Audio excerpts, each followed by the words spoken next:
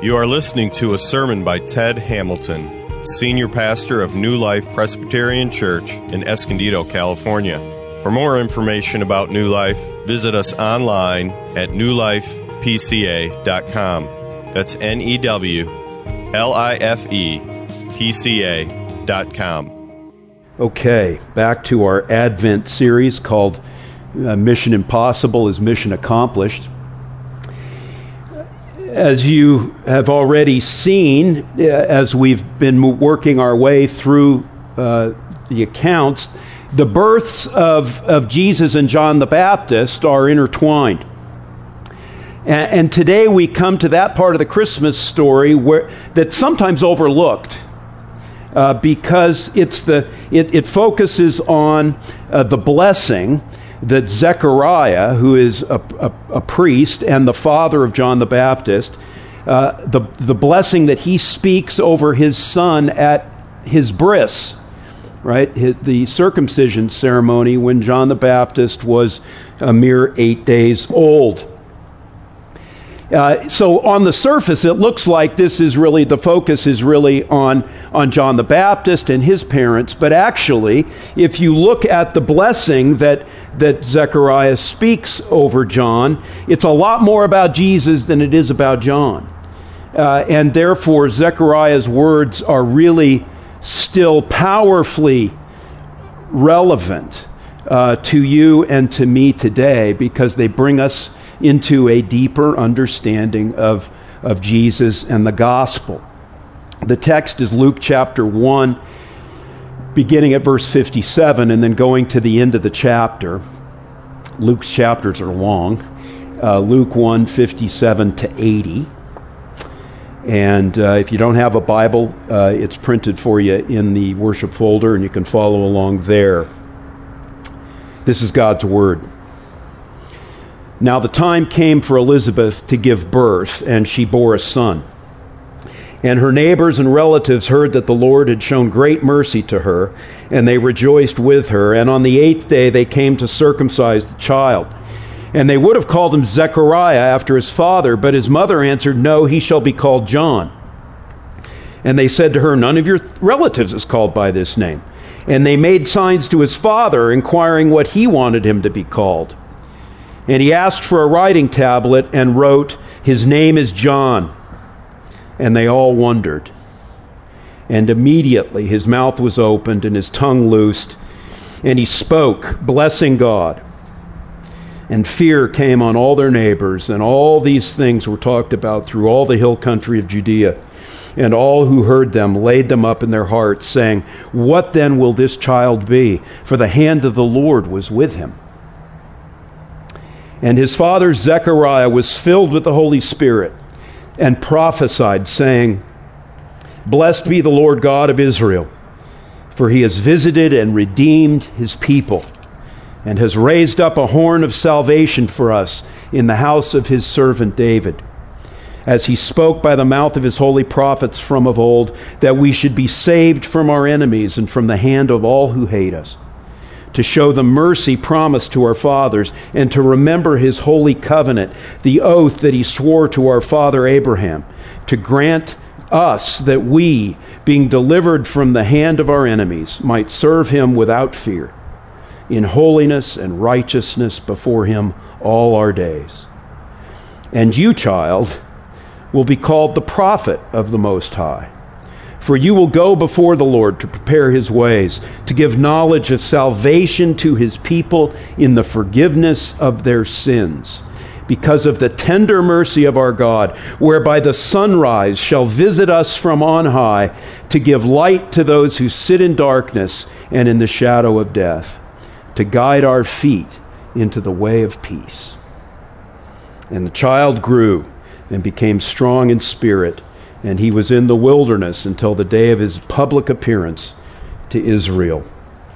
This is the word of the Lord, the perfect, inerrant word of God. Let's pray. Father in heaven, as we hear again the words of Zechariah, the priest and father of John the Baptist, we ask that you would deepen our understanding of who Jesus is and what Jesus accomplished for us. And it's in Jesus' name we pray these things. Amen. Well, we didn't plan it this way, but I think it's appropriate that we are considering Zechariah's words spoken at a circumcision ceremony on a day when we've just witnessed a baptism ceremony. Both are covenant initiation rites, right? Circumcision for the old covenant, baptism for the new, but they're very different, right? Circumcision involves cutting and the shedding of blood. And that's because, in part, what it does is point forward to the ultimate sacrifice of the Messiah. Baptism, of course, in the new covenant now looks back to the sacrifice of the Messiah, and so involves no shedding of blood anymore, because Jesus' blood has been shed once for all. His blood is sufficient. And baptism is also different than circumcision in another significant way, right? It celebrates even the even wider mercy of God in the gospel, right? In Christ there is no male or female, Jew or Gentile. Right? We are all saved by and one in Jesus Christ.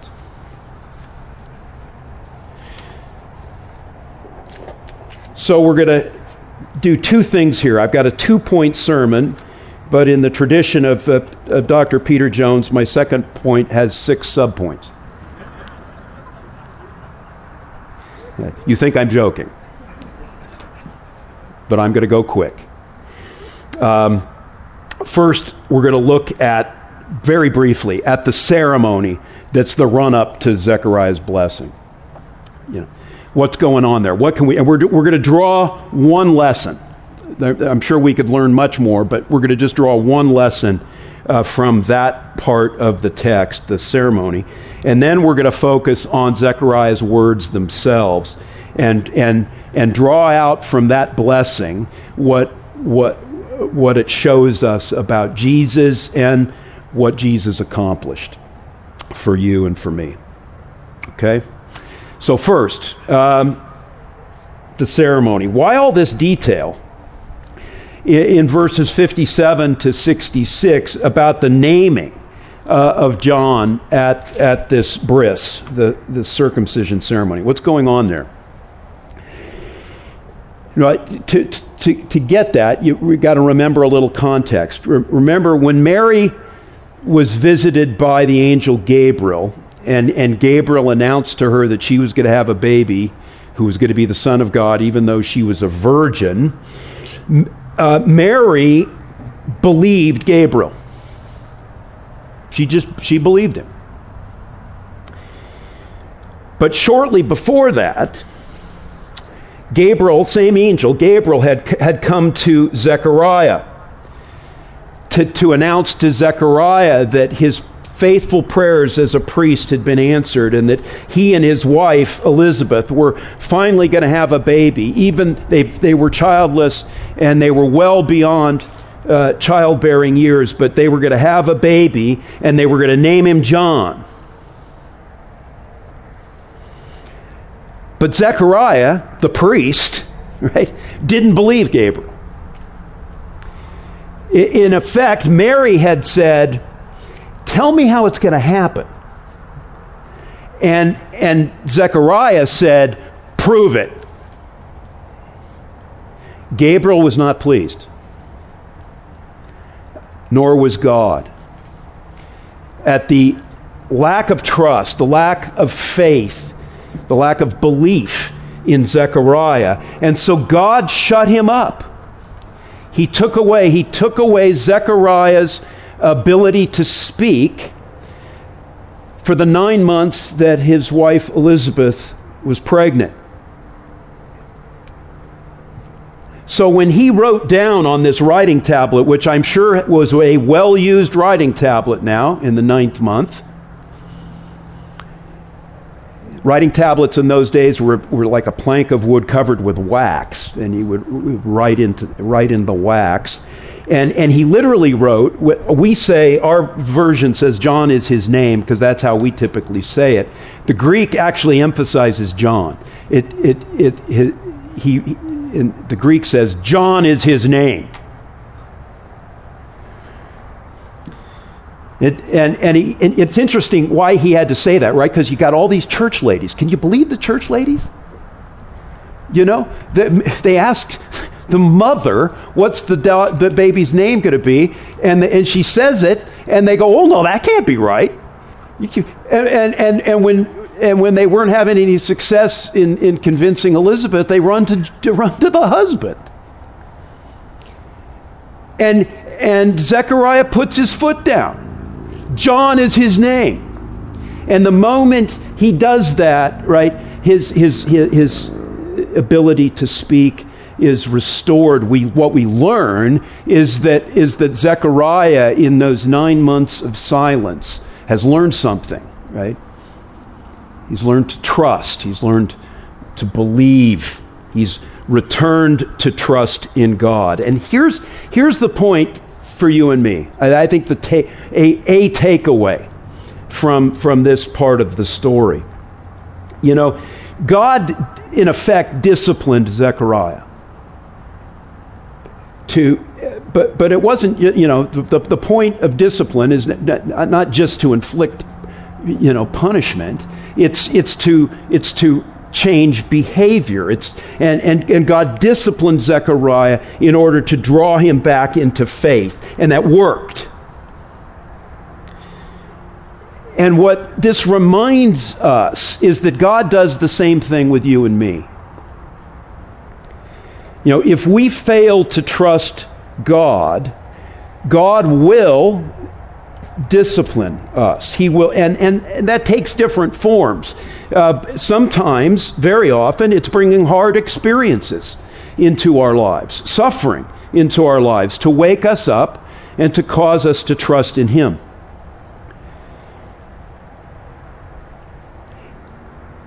You may not even have been conscious of the fact that you were not trusting God, so God brought 2020 into your life.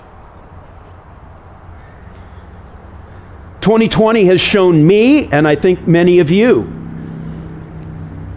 that perhaps without even consciously realizing it, our faith has moved off center. That our faith has been in other things than the Lord. It's been in personal freedom. It's been in politicians. It's been in courts, in law, in health, in the absence of adversity. You know, the silver lining of 2020, and really it's the silver lining of all the suffering of Christians, is that it's never purposeless. Right? It's not out of control, and God uses it redemptively. He uses it to draw us back to Himself, back to sanity. I've heard many of you say over the years, as you've gone through personal tragedies and sufferings and difficulties, that you would never ask for that suffering, ever. But you'd never give up what you learned in it.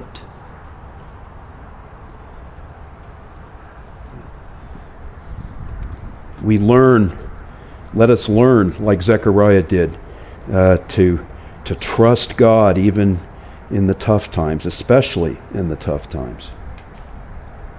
Okay, second, that's the lesson from the bris. Now let's look at the blessing itself. That's verses 68 to 80. What do we learn about Jesus and the gospel, the good news of Christianity, from what Zechariah says here? I think there are a lot of things. I'm going to identify 6 things, as I warned you, but I'm going to move through them quickly, okay? First, verse 68. We learn about the trajectory of the gospel, right? The trajectory of Christianity. This is something we talk about a lot at New Life because it's in the Bible everywhere, and Christmas is one place where it's very evident. In 68, Zechariah says, Blessed be the Lord God of Israel, for he has visited his people.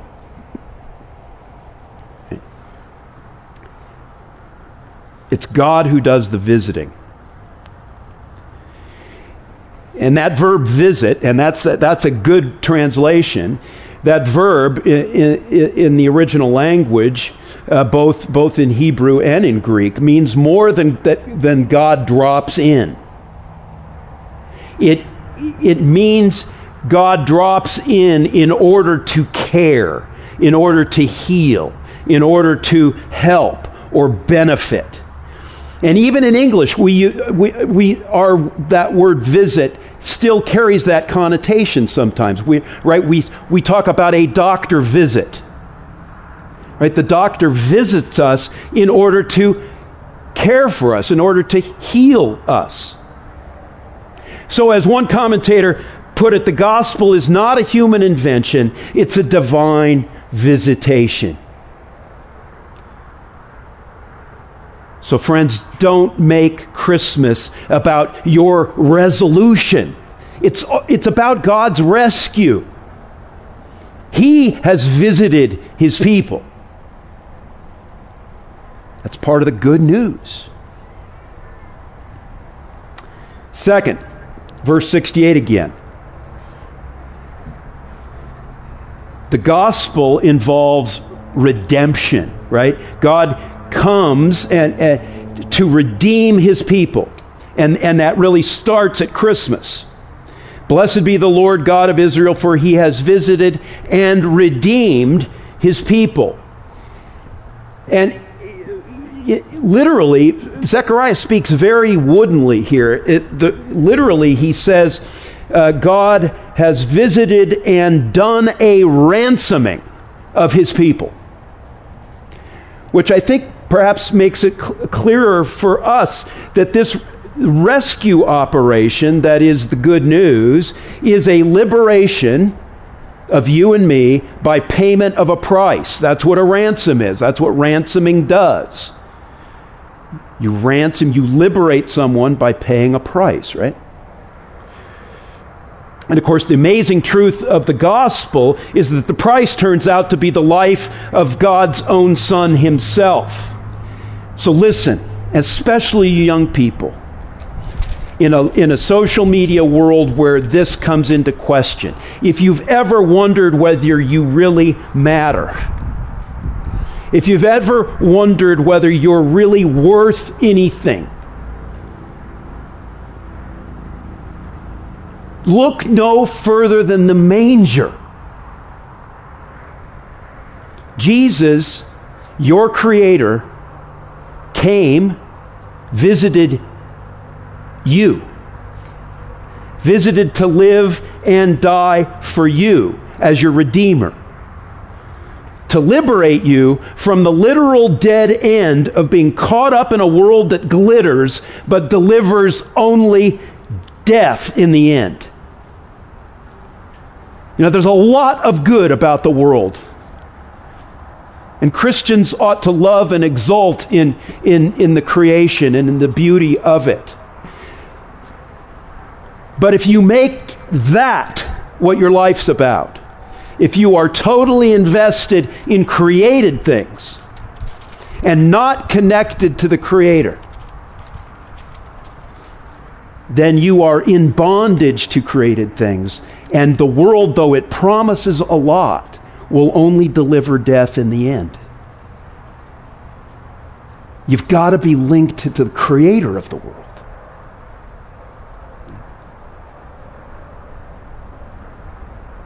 And the manger is the evidence that God has come to do that. The manger contains the ransom price for you, your life. Third, verse 69. Don't let the size and weakness of baby Jesus fool you. It's one of the crummy things about sentimentalizing Christmas is that we make it cute. And part of that's good. I mean, right? Part of the message of Christmas is that God has remarkably made himself approachable. But don't for a moment think that approachable means weak. The gospel is powerful salvation. Powerful salvation. You could translate, God raised up a horn of salvation for us. You could translate that, God has given us a powerful salvation. Raised up a horn of salvation for us. Very Hebrew way of speaking. That's not a horn like a trumpet. It's the horn of a wild and powerful animal like a buffalo or an elk. And every year some silly tourists, right, who ignore the word of the rangers, discover in Yellowstone National Park about the power of an animal's horn. Right? The horn is the business end of an animal that you don't mess with. And what Zechariah is saying here is that Jesus is the business end of the good news. I'm going to say something that will sound incredible, but it's true. In Jesus, there is power to overcome any problem you have.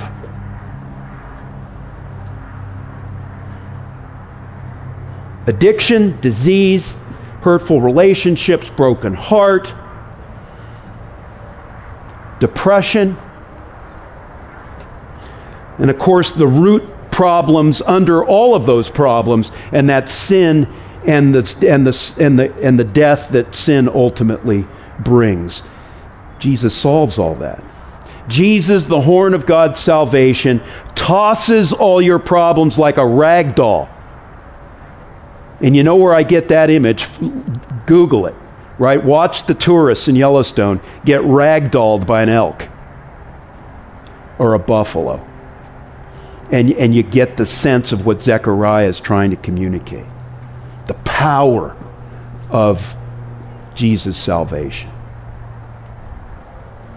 Fourth, verses 69 to 73. You know, if you're trusting in the God who came at Christmas for you,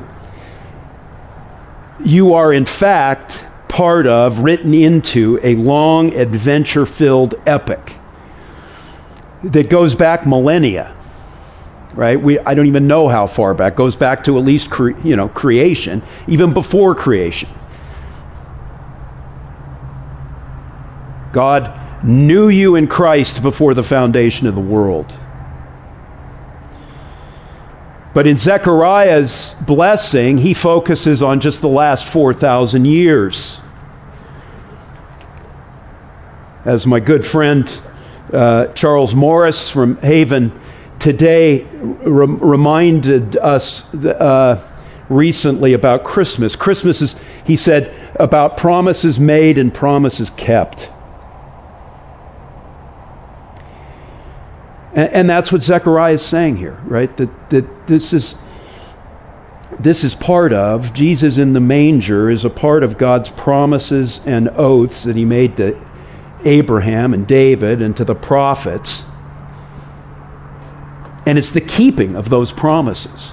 And you are the beneficiary of those promises. Here we are, 4,000 years removed from Abraham, on the other side of the planet.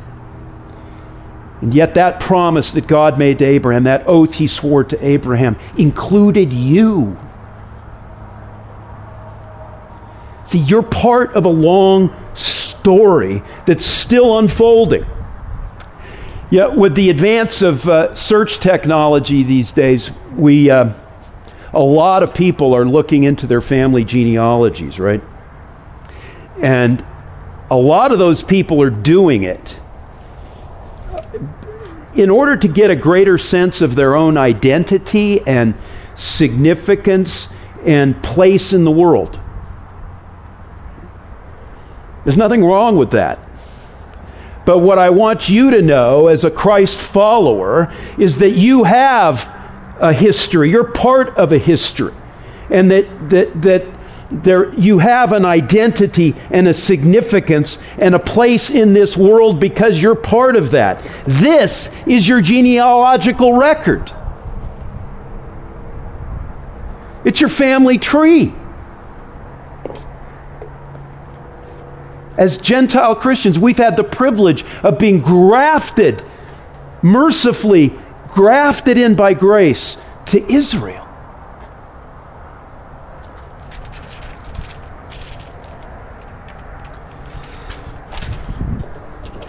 So you're part of an ancient story. Listen to what God says at Jeremiah 6:16.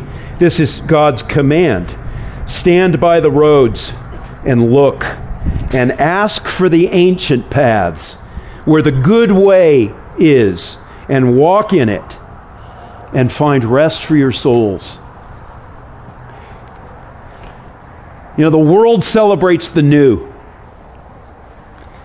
The world is always, enticing us by something new, and God says, look for the ancient path. That's where the good way is. And if you walk in the ancient path, you will find rest for your souls. Friends, we're on that ancient path. Because of what Jesus did for us, his grace that wrote us into the story. Fifth, see, I told you I was going to move through these quickly. Zechariah's blessing really shows us something about the grander scope of the salvation that Jesus brings and that starts at Christmas. We're really good at spiritualizing things.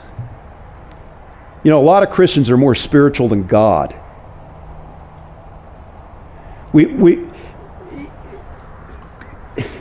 The salvation that Jesus accomplishes, and in fact is accomplishing, because it's still unfolding. Everything has been done, but the effects of it are still unfolding. Is both spiritual and physical, right? It's cosmic. Look at verse 71 and 74. Zechariah describes the salvation as being in a state where you've got no more enemies, no more haters. Now, I'm sure Zechariah, like so many Jews of his day, were thinking that the Messiah was going to overthrow Rome, right, and finally establish Israel definitively as the kingdom of God on earth. They had too small a view of what God was doing, but it's accurate in the sense that ultimately enemies and haters will be gone, which means that life is going to be changed. The planet's going to be changed. Now that, of course, that still awaits our future, right? That still is something where our faith is operating and looking to the fulfillment of God's kingdom. That's why Jesus tells us to pray, "Thy kingdom come."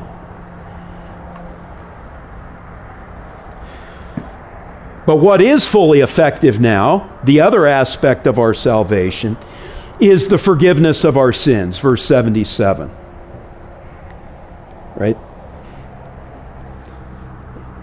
Which means that right now, God is delighted with you, Christian. He's not mad at you. He's the Father who loves you. He's the Father who's there for you. He delights in you. You don't have to be afraid of him.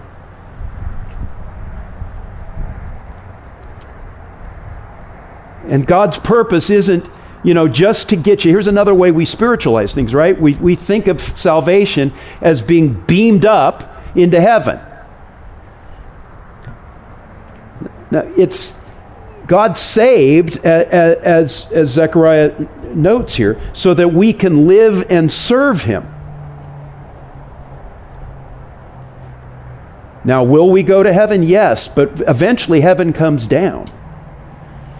And we'll be on a planet where there are no enemies, no haters, and we'll live and serve Him.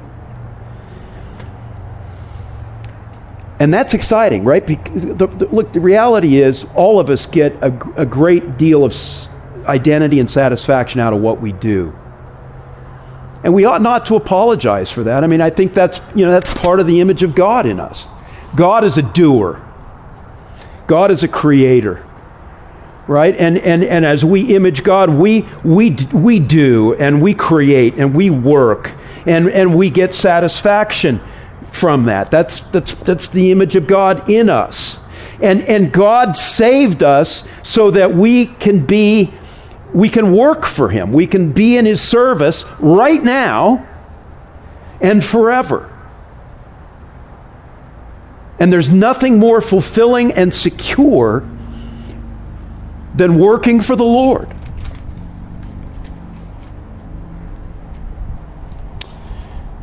Okay, finally, sixth, verses 78 and 79.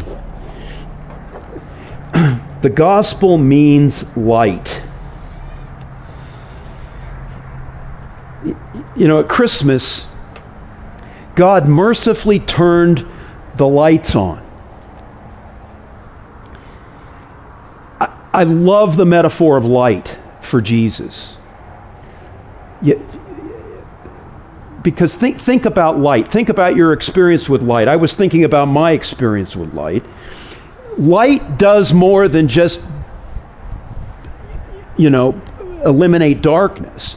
It actually has a power to communicate in some kind of way a hope and a peace, doesn't it?